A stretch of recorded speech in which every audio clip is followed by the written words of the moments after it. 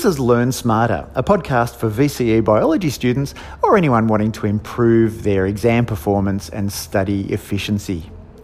In this episode of the podcast, I want to address the question, how do you use past exam papers to the best benefit? Of course, the problem in VCE biology at the moment is you've only got last year's exam paper to practice with. All the exam papers prior to last year, of course, were for the old course, so you can't really use those for practice.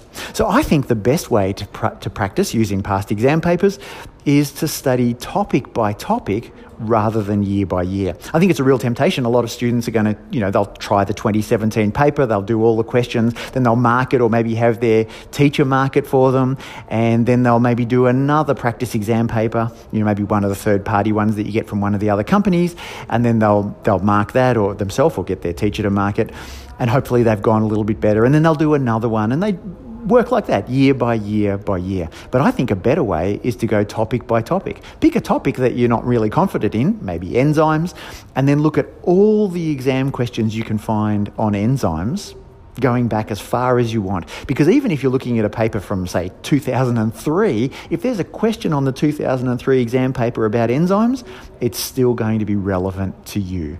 There'll, of course, be lots of other questions that aren't relevant to you, but if you can find a question about enzymes, it'll be relevant to you. And you'll find that after even a short period of time, you'll get real mastery over exam questions about enzymes. Then tomorrow, pick a different topic, natural selection or something like that, and look at all the questions you can find about that topic. It's a great way to work, and it means that topic by topic, you develop a real sense of mastery. Well, there's today's tip. I hope you've enjoyed that, and I'll talk to you again really soon.